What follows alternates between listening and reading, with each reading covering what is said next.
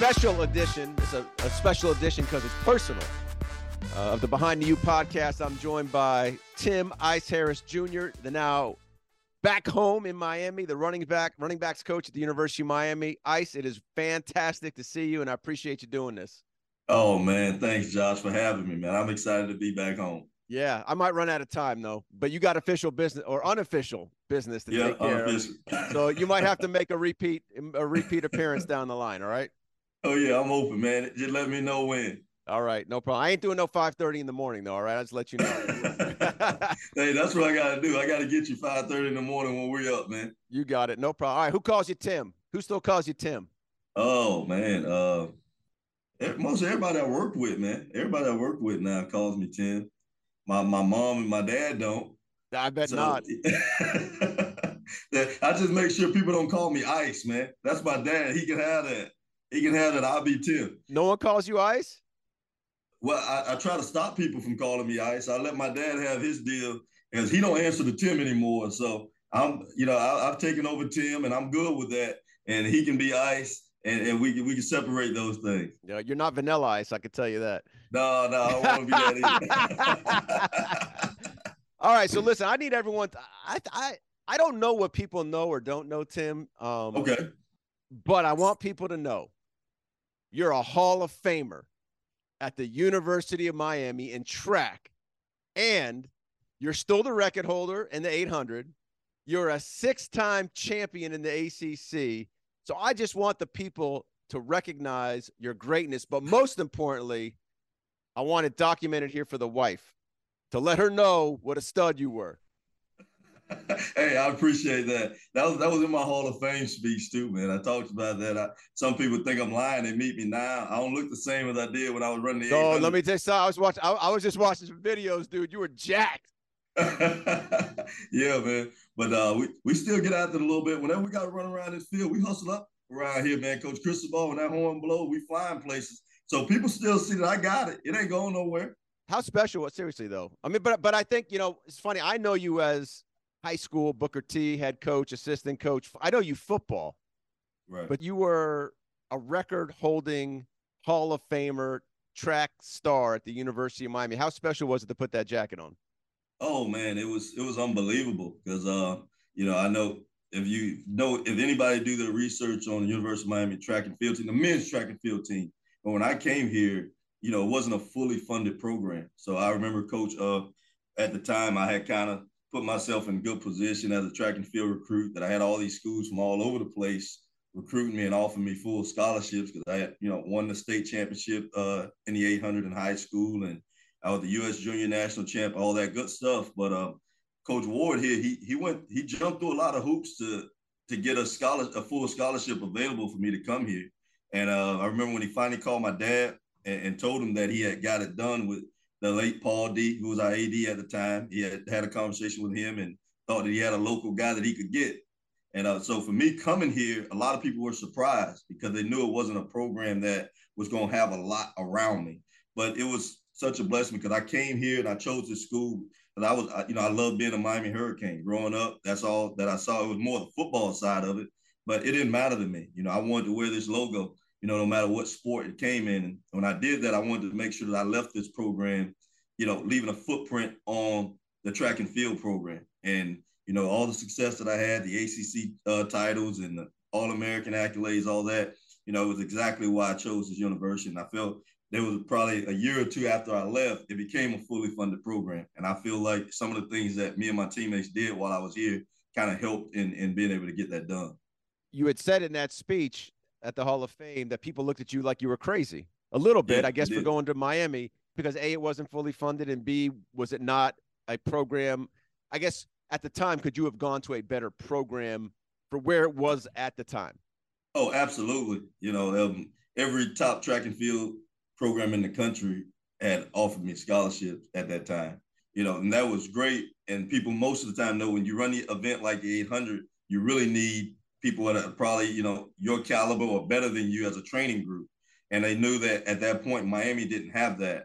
But for me, I thought of it a little bit differently. I thought, being a high profile guy that, was at that level of a runner, that I can come here and attract other really good 800-meter runners that would want to come here and train with me, seeing the success that I felt like I would have.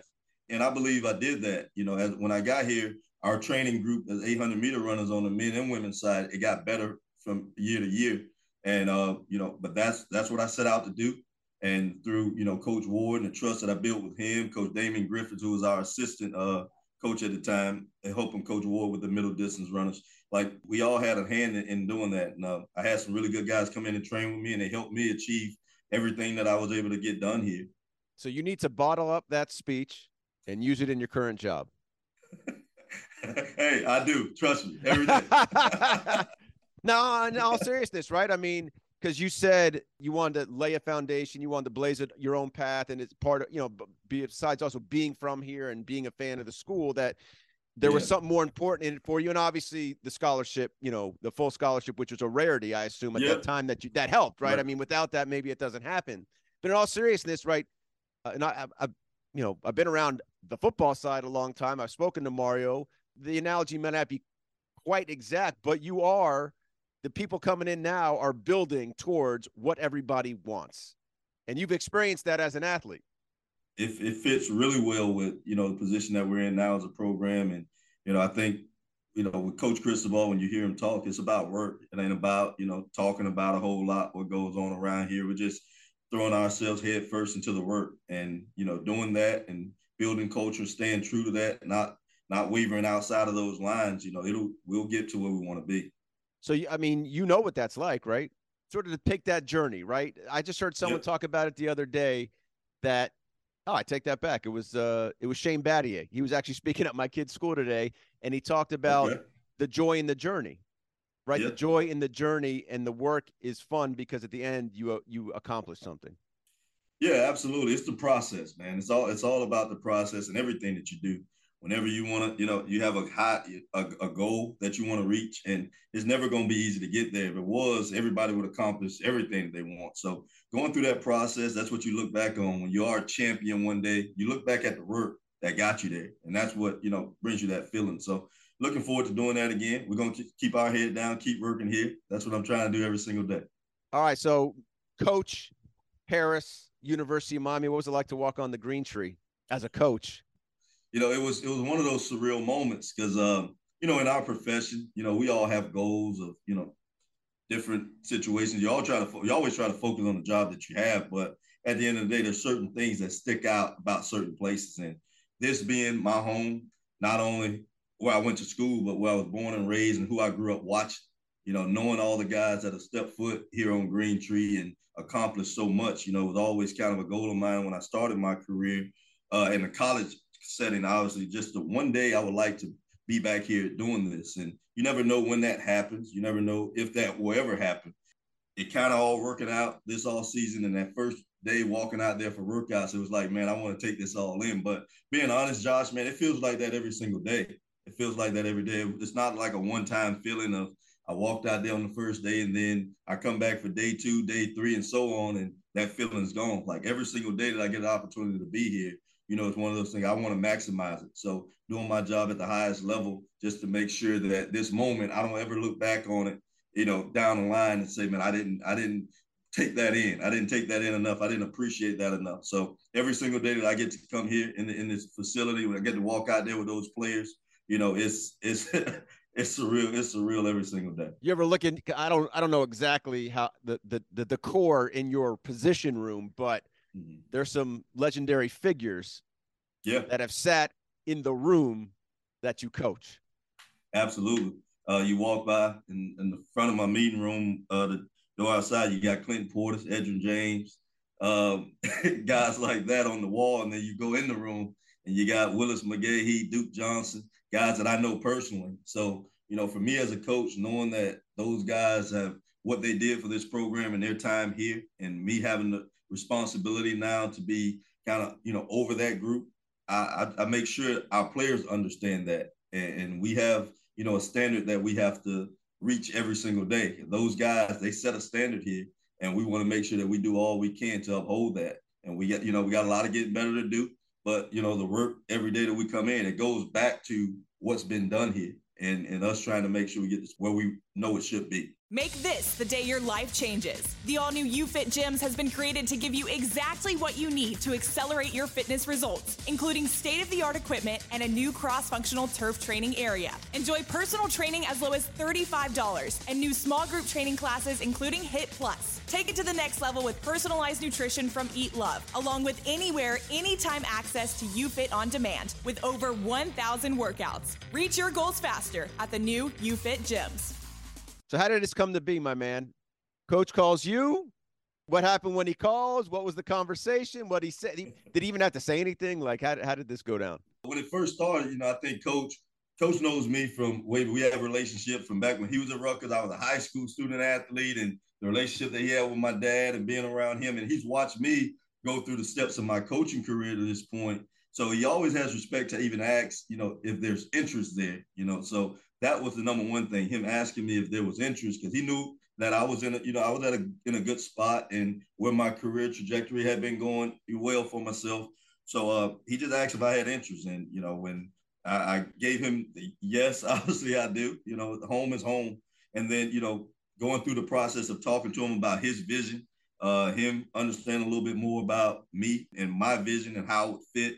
It was just the timing of everything and what Coach was looking for and what I was looking for. It was just a perfect mesh, and the timing was right. What was in his vision that hit home? Just him talking about his journey, doing things that he needed to do to develop as a coach, and, him getting the call back here and going through the whole deal of him knowing where the program was when he was here as a student athlete, and then his time as a coach and going away and learning and growing, and then getting the call to be asked to come back here to help the program continue to grow and all that. And, those were kind of the same feelings that I had obviously from an assistant coach standpoint when he's talking to me about what he wants to do and the vision that he has, the resources we have here now that were different than like when I was in school around here. Everything just lined up with exactly the type of situation I wanted to be in. And I was in a good place with good people that had done a lot of great things for me and helping me to grow as a coach. But just that opportunity to come back here and do it at home at a place where, I've sweated. That track right next to Green Tree. I've put in a lot of work there to do that here with my family here and all that, man. It was an easy deal for me, and that's no disrespect to nothing else, but home is just something different. Doing it with family, doing it with people that you have, different kind of relationships with. It was just a great situation. When you think of great football and baseball, you think about the U. When you get hurt in a car, truck, or motorcycle wreck, you need to think Lebovic Law Group. At Lebovic Law Group, you come first. We work to get you all the money you are entitled to. Injured? You need to call or click Lebovic. Lebovic Law Group, the exclusive sponsor of the Miami Hurricanes and proud sponsor of all things U. Go U! All right, so you come into an offense that's led by Coach Dawson. As you put the film, however you learned the offense, right? You're in coaches' meetings, you're watching film yourself. Your immediate or initial just response to hearing him, seeing him, looking at it was what? We were in the same conference.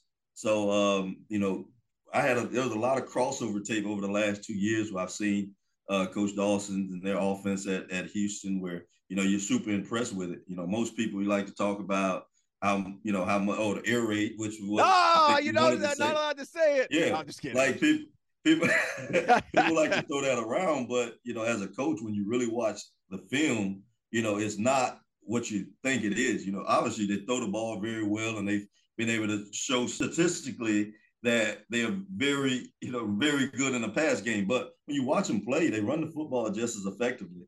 So that part of it for me, it was me seeing an offense that was efficient, running and throwing the football, but an offense that was aggressive and fun to play in. So, and fun to coach in as well. So, and learning it, it's a system that I thought was very player friendly when it comes to that, very coach friendly, and allows you to teach details and be able to put a good product on the field. I want to go back to something you said about Coach Cristobal, because Kevin Beard said the same thing. And I think that there's some similarities, right, in terms of going away, growing as a coach, kind of coming back. Because I know in one of the interviews I think you did at UCF that you had an opportunity, and I probably even knew this from knowing you way back when, right? Like when you were a high school coach, you had an opportunity to go with Gus to Auburn, right? And it didn't work out. And I'm sure at the time you were like, come on, man, like I'm ready. I'm ready. But what I really wanted to know from you is how have you grown? I think the number one thing is just in my early years as a college coach, the biggest thing for me has been just being so much more detail oriented. The time that you have, and I look back on my time as a high school coach, where I probably felt at that time, I thought I was detailed. But when you get to this level, the time that you have to work with the players, the time that you have to watch film, the time that you have to do so many off the field things in relation to football, it broadens your horizons of, okay, the things that you can coach, the little things. So I think every year I've tried to grow in that area. And as a running back coach, I'm not a guy that just likes to watch that position. I know that's my responsibility, but being a former play caller, being a former head coach, I still like to look at the offense and the big picture, because when you're able to see a big picture and understand everything else that's going on around you, you're able to coach your players better because you'll be able to give them whys. Because that's the number one thing. You want to be able to coach guys to do things exactly how you want. And to do that, you got to be able to tell them how to do it. And you got to be able to tell them why you're asking them to do it a certain way. So being in different offenses, understanding how different people see things, how different coaches attack things, why they're doing it a certain way. I've tried to just take a little bit from every place that I've been and every coach that I've worked with. And how much has that helped you? It's helped me a lot. Number one thing is growing up in being born, I guess, into the coaching profession, that already set me up on, in a pretty good situation. I think I was well beyond my years, even early on in my coaching career, because as early as I could walk, my dad had us in football coaches' offices. So a lot of conversations that, 10-year-old kids don't, get to hear when you're talking about sports. Like I was able to hear a lot of those at an early age. So I think just you might have heard some other choice words too. I'm thinking. Oh yeah, plenty of them. I know when to use them too. I bet. They're asking you how do you multiply and divide, and you're like, no, cover zero, man. That's all. Yeah, come on, exactly. Cover zero, cover two. What you got for me? Exactly, and being able to talk, just talk with different people. Like I remember talking with my elementary school PE teachers about football. Adults who they were watching the game and they were football fans, and being able to talk to me and me able to be, being specific about certain things. It was always kind of a thing. But I think as a coach, you grow every year because you're always learning. You're never in a position where you know everything. I think every place that I've been in a short time, I always find something new that I probably didn't know before, or something that I've never done before that I like now. So I've always tried to do that, just find things that fits, the place that I am or the players that I'm coaching, try to find new ways for me to develop and learn as a coach and continue to grow, because that's really what it's all about. Who's helped you? Every coach that I worked for, starting off with my dad, I worked with so many great high school coaches, and starting my career there, the late Earl Tillman, who, gave me my first job at Booker T when he hired me to be his quarterback coach. And, there's so many other coaches around. Coach Sheldon Hanks, who was our defensive coordinator for a long time at Booker T, helping me to understand defense. One of my best friends, Netron Stewart, and we were the same age and starting and coaching at the same time, but we challenged each other a lot. And, being honest, for him, like when I was I was a young offensive coordinator at Booker T, and he was a young defensive coordinator. We get on the board and go back and forth, and he made me kind of up my game. And then when I got into college and learning from Ron Turner, who had been in the NFL so long, so I think football protection-wise, when you're coaching the running backs and dealing with protections, my first college job being with a guy that had been in that league where protections are so important and they have so many different protections, that helped me. And then, with Coach Butch Davis, and I worked with Rich Strosky, who was our offensive coordinator under Butch, and then going to UCF with Coach Malzahn. That was great because, everywhere that Coach has been, Coach Malzahn has been, his success running the football. And that's really, why I wanted to go there and work with him. One thing was he and I both being former high school coaches, and the success that he had as a head coach, me kind of wanting to be close and around a person who had gone through the same steps that I had. I wanted to see just how that fit in the college game.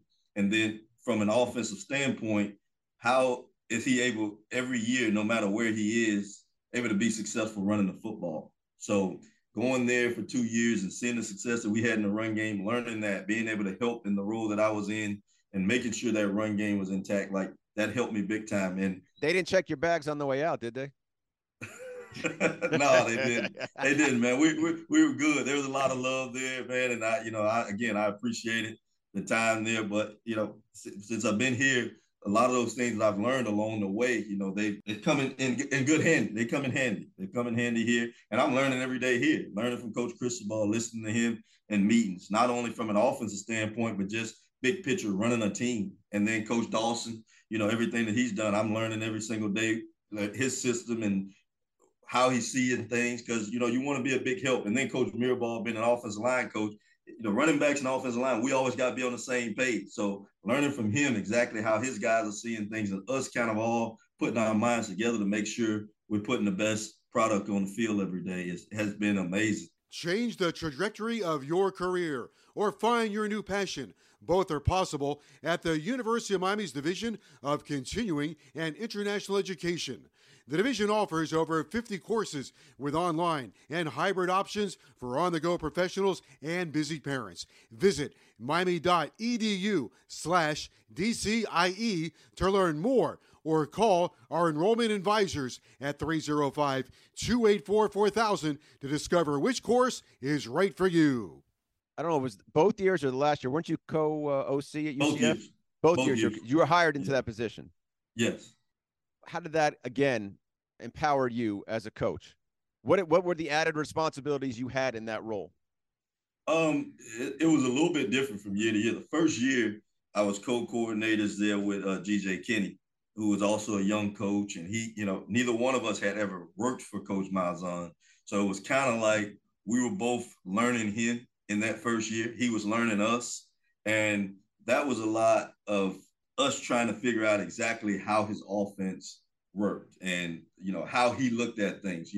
Coach would always say, I got to get you guys to think like me. That was kind of always his thing. And it really did help us a lot. So, after the first year, him, earning his trust and certain things, year two was a lot more responsibility just in, formationally, being responsible for how we wanted to attack people, game plan wise, with certain formation of personnel groupings. That was kind of on my plate, and through coaching, making sure, getting back with him at the end of a Monday to see if our minds, that we were on the same page and what we were seeing.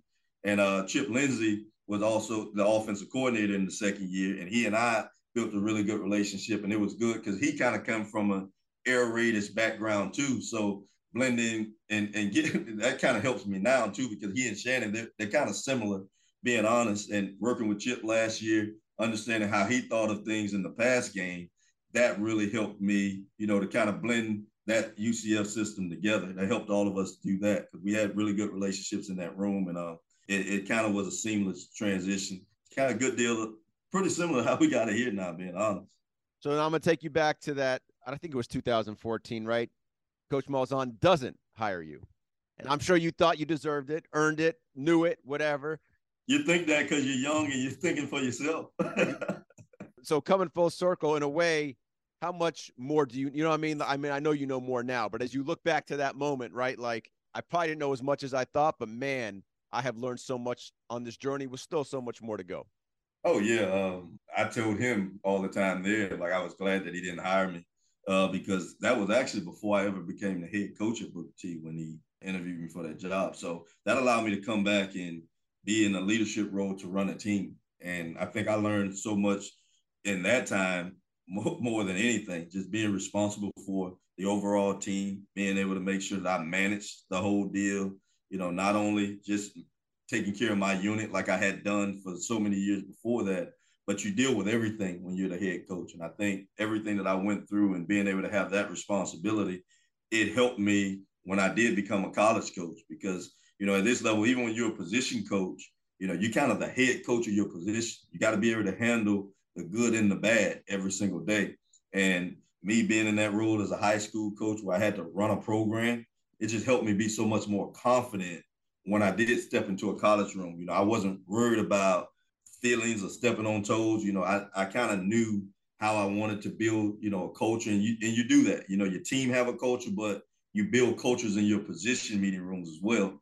And me having done that for a group, it made that transition so much easier for me. So I hated it at that moment, like you said, but I'm so appreciative now when I look back on it that I didn't get that opportunity, because I've just learned so much when I took over as the head coach that I think I would have never gotten those lessons any other way. So Tim Harris, you're okay stepping on toes? Oh yeah, I'm okay with that. We got to do whatever we got to do to get the job done and get our players moving in the same direction as the rest of the program, and obviously as we want them to go. So if I sat in your room, how do you run your room? I'm a cooperative coach. I would like to think. I think my players, they understand that I care about them.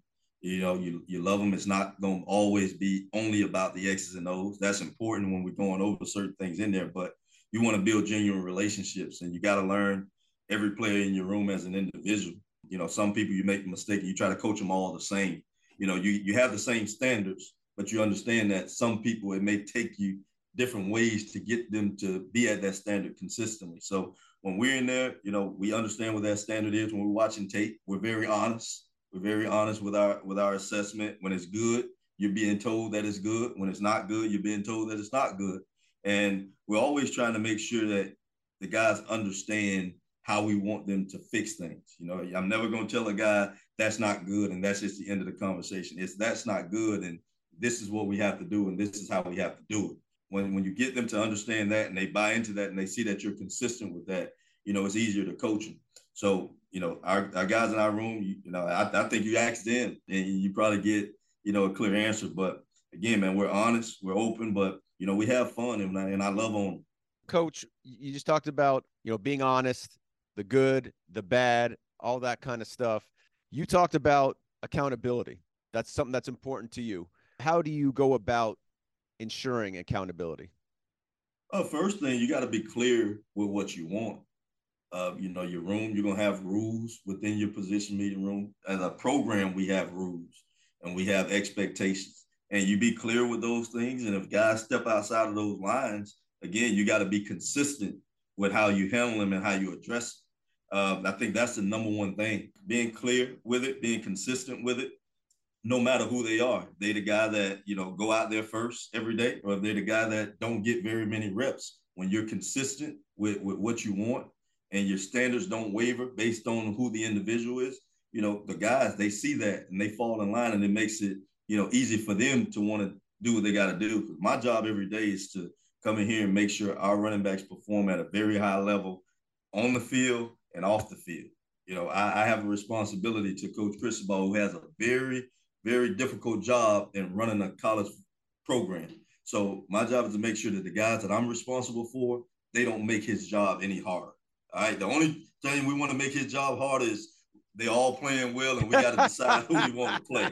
But outside of that, when it comes to how we go about handling our business on a day-to-day, we're going to make sure coach is easy and we're going to be on point with everything that we're supposed to. That's on the field, academically, and our social lives. Do you think you understand that a little better? I'm not saying than someone else, but do you think it resonates more with you twofold? One, working for your dad, seeing your dad be a head coach, and two, you've been in a head coaching position.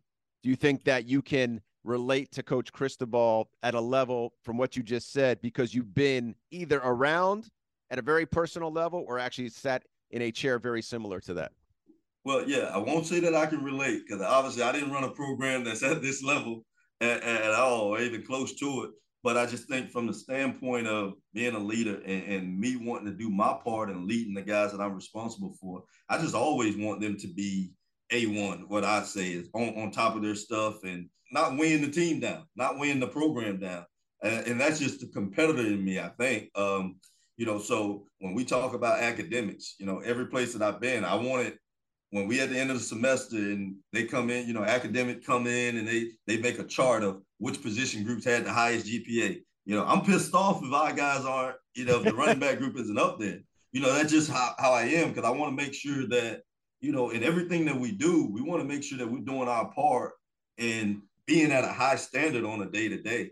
And when we watch film as a group, I want to walk out of there and I want to have less MAs than everybody else. And that ain't like because I want to show up any other group, but that's just why I want to make sure that my guys are doing their part for this operation to run at its highest level. And, I wear that on my sleeves. Some people, I don't know if that's good or bad, but that's the truth. That's me being honest of just the expectation that I have of the guys that I coach. And, it ain't always easy. It's not easy at all. But when guys do get out of line, you do the right thing. You remind them every single day of what we're trying to build. And we're trying to build, high level individuals in our position room every day.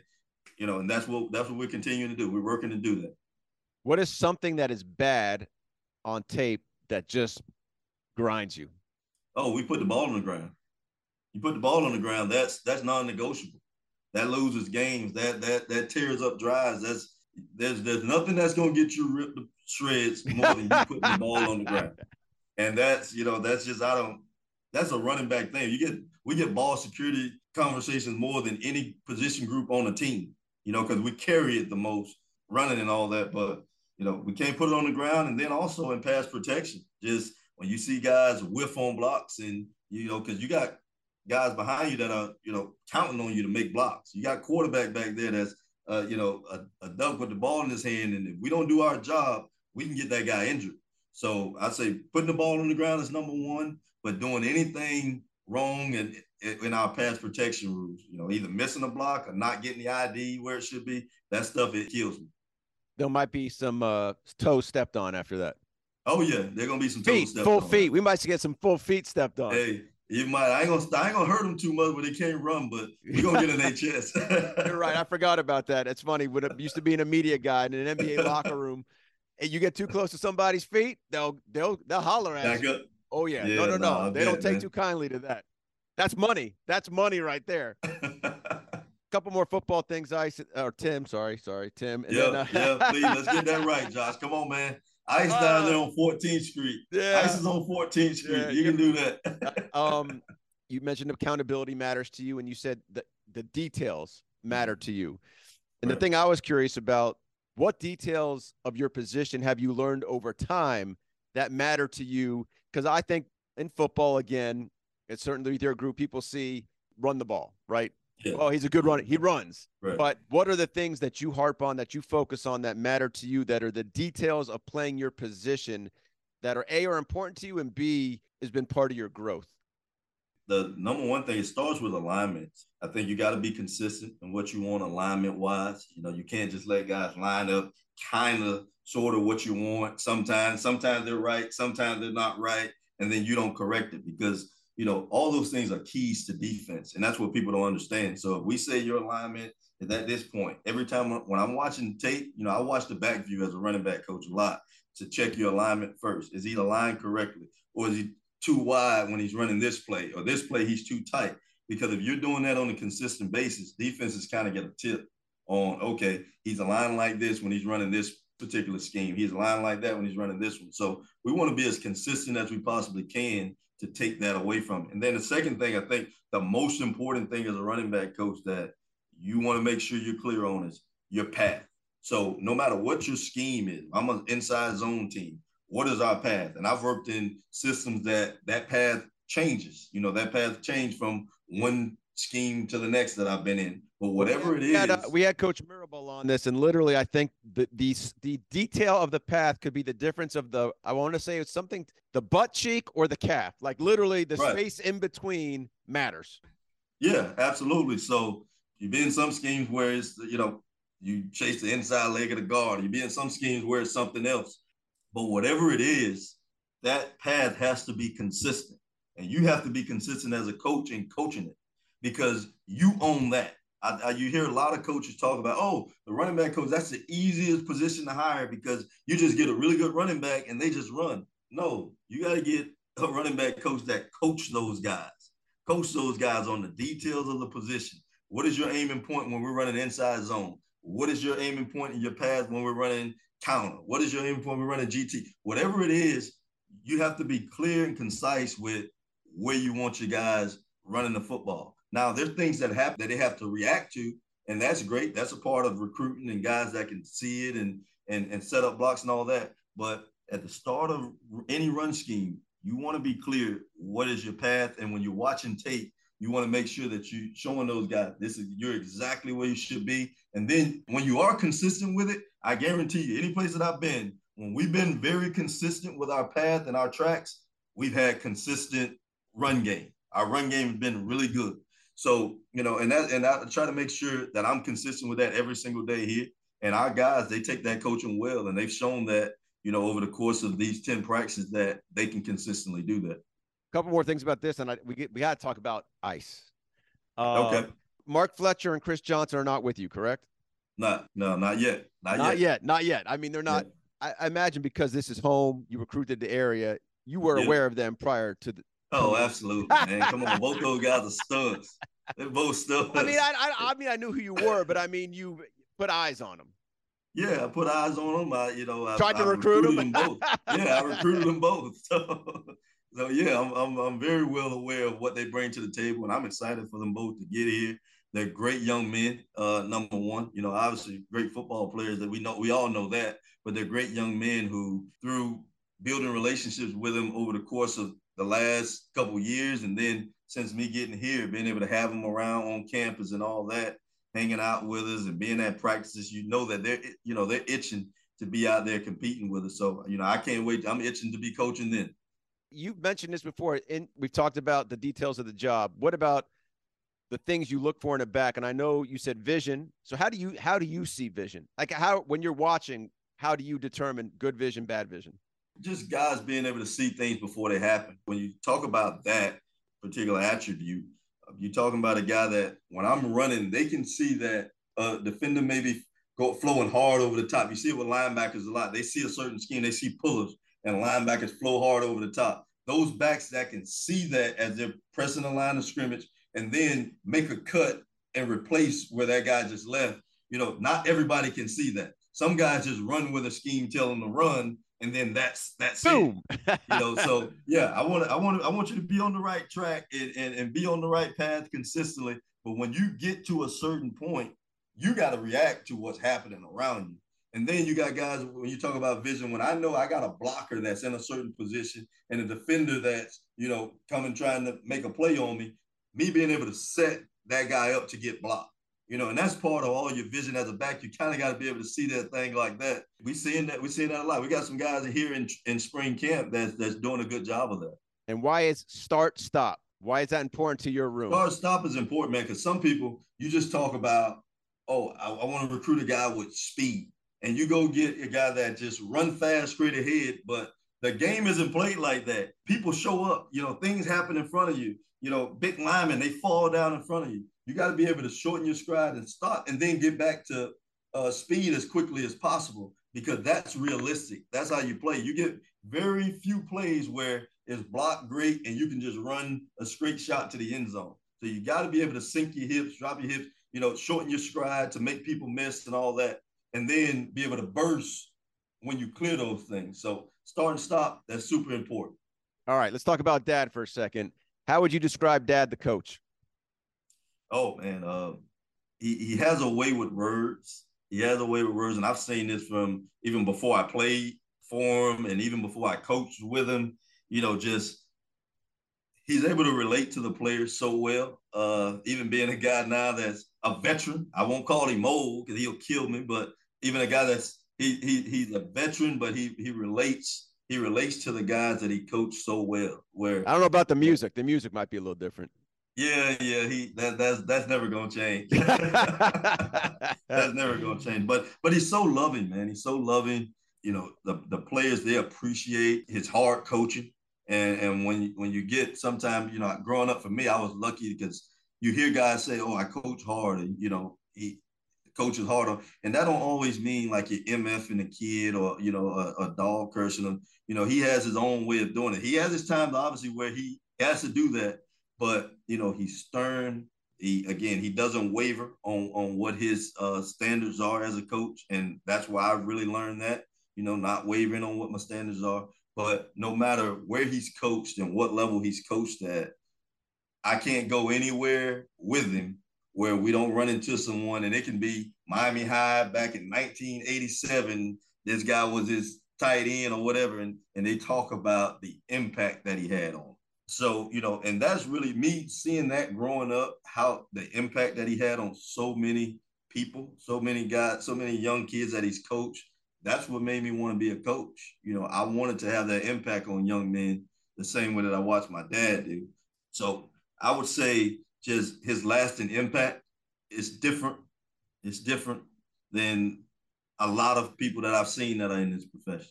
So when you're walking with those people and they are full of gratitude or thanks or whatever, how does that make you feel? Oh man, it makes me feel so lucky because I know, for whoever that young man was, for them to have my dad in their life for however many years, 4 years, 3 years, 2 years, whatever, however long he coached them, and for them to appreciate him so much for what he did for them in their lives and helping them grow as men. For me to have that in my life, from birth all the way to now, it's just I'm lucky. Me knowing what he and my mom did and helped raising my brother and and I look at the path that we're on now and how things are, so positive for the both of us now being in this profession. And, it's just, I can't thank my parents enough. And again, I know we're talking about my dad, but, my parents, they really did this together.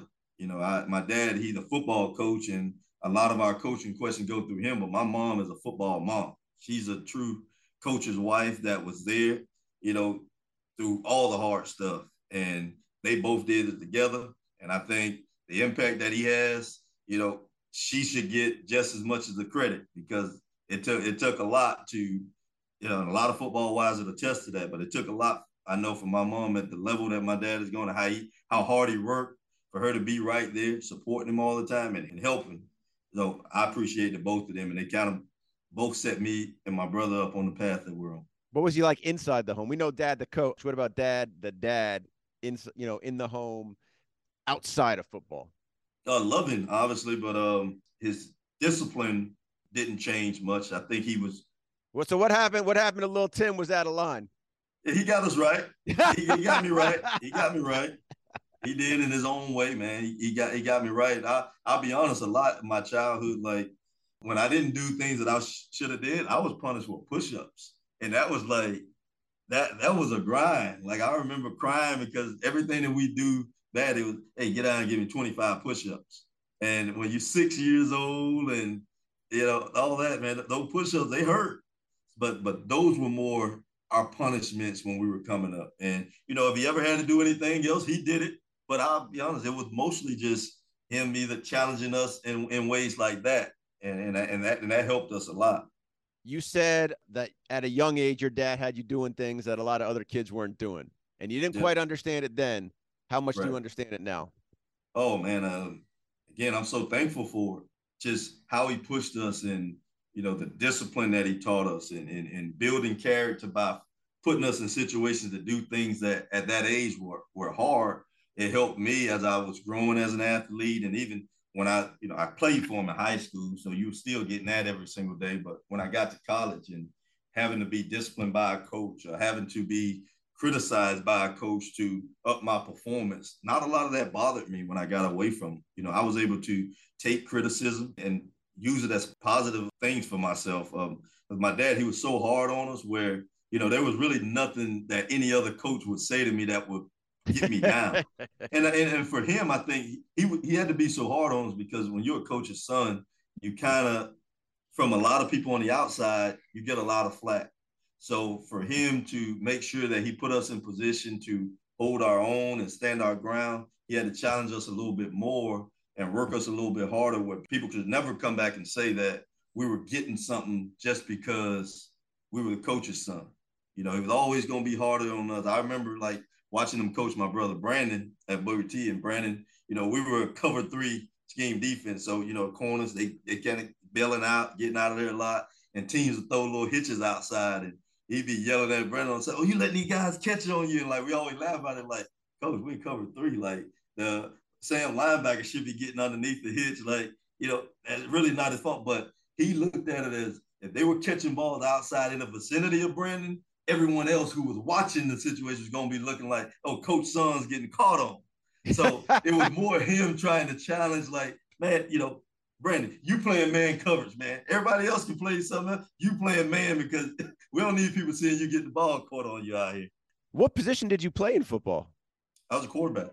Okay. So he must have been. Yeah, He so must have been I hard signed on a you. football scholarship first, Josh. So To you see, where? you don't know that. I signed to play quarterback at Carson Newman, which at the time was one of the top 5 Division II programs in the country. The deal with that was you signed in February back then when I was early February. So my senior track season hadn't happened yet. And I was still on the fence of which sport I wanted to do in college because football was my love. Growing up, football crazy in Miami, being a football coach's son, like football that's where my heart was at. But the head coach at the time was the late Ken Sparks. We had a conversation with him after signing day was, okay, if my senior track season went a certain way and I had opportunities that were probably better for me to choose any school in the country to go to, that they would allow me to get released from my letter of intent. And Coach Sparks did that for us. So I was always appreciative to Coach Sparks for that. And then, that's kind of how it all played out. So by mid-year of that track season, I was running really good and the opportunities were coming. And Coach released me from my letter of intent when I told him I would probably rather go to college to run track and chase those dreams. But yeah, man, so I'm a football player first, man. Track, my dad tricked us into track with, oh, man, you're going to run track to get faster for football. And then I end up breaking the state meet record in the 800 and I couldn't get out of it. Now, you've said it. 800 is a pain in the back in the rear race. It is. It is.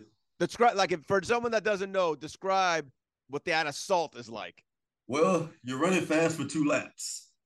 People ask me all the time, what was your strategy in the 800s? It's like, okay, man, my first 400-meter time, and I'm talking college, my first 400-meter time will be, I'll come through at about 51.5.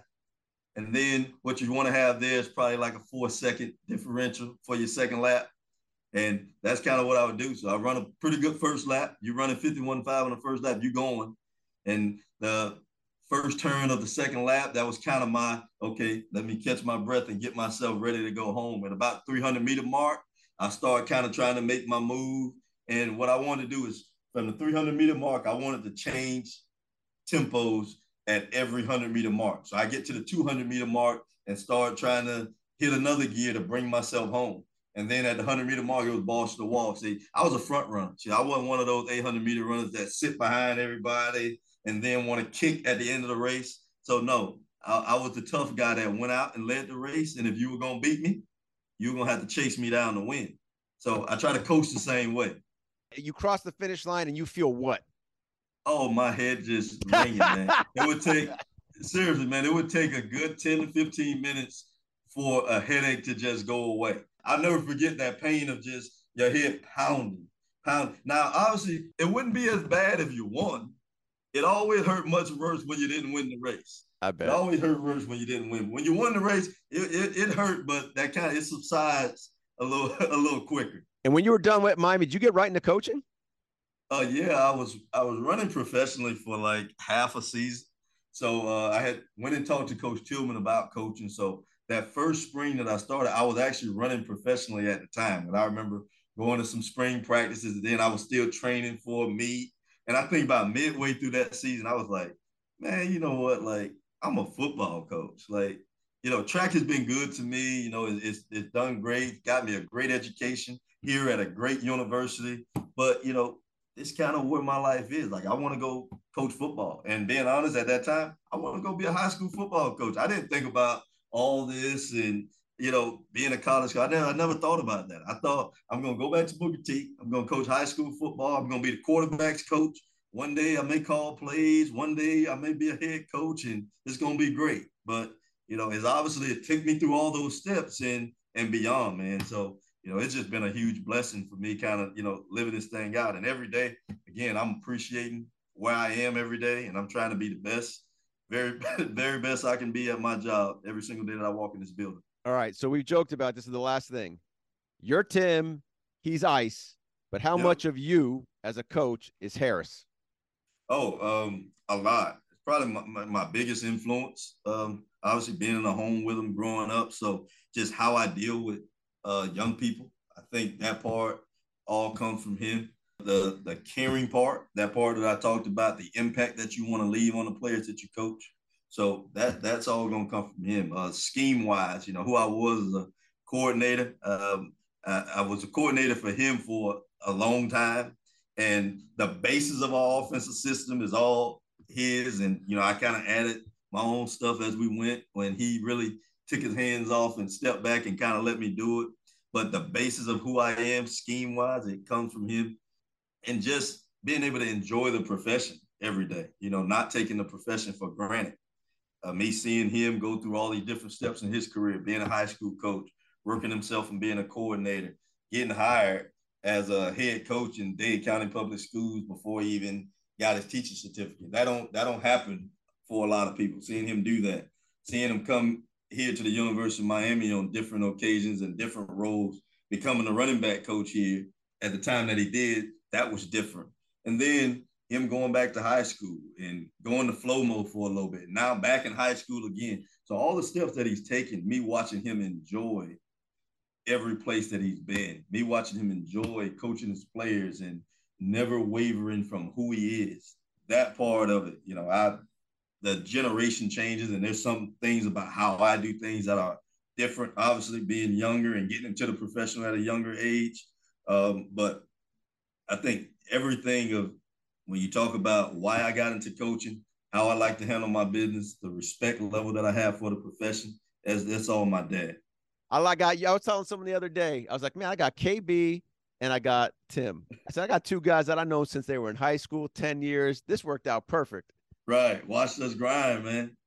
Dude, we all grind, dude. We all grinded. I'll see you soon, brother. All right.